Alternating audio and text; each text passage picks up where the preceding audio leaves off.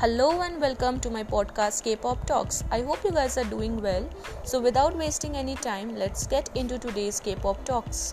So today's first K-pop talk is that the PlayerUnknown's Battlegrounds, that is PUBG, Corporation has confirmed that a Blackpink collaboration is set to release soon.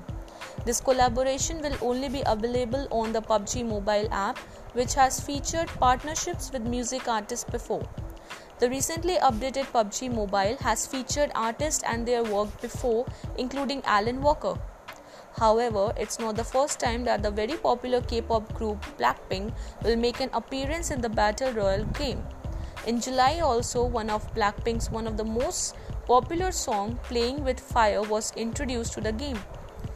Details regarding what content will be added to the game have yet to be announced. The official details of the event have yet to be released, but the PUBG Mobile Twitter page will most likely continue to provide the updates. Now, heading towards the second K-pop talk, the latest single of BTS, Dynamite, is estimated to have caused an economic effect of 1.7 trillion won, which is 1.4 billion approx the US dollars. Not only did Dynamite made history by earning BTS its first number one Billboard Hot 100, which is the highest ranking song by an all-Korean group on the chart, but Dynamite MV also holds the record for the most viewed video in the first 24 hours of release on YouTube with 101.1 million views.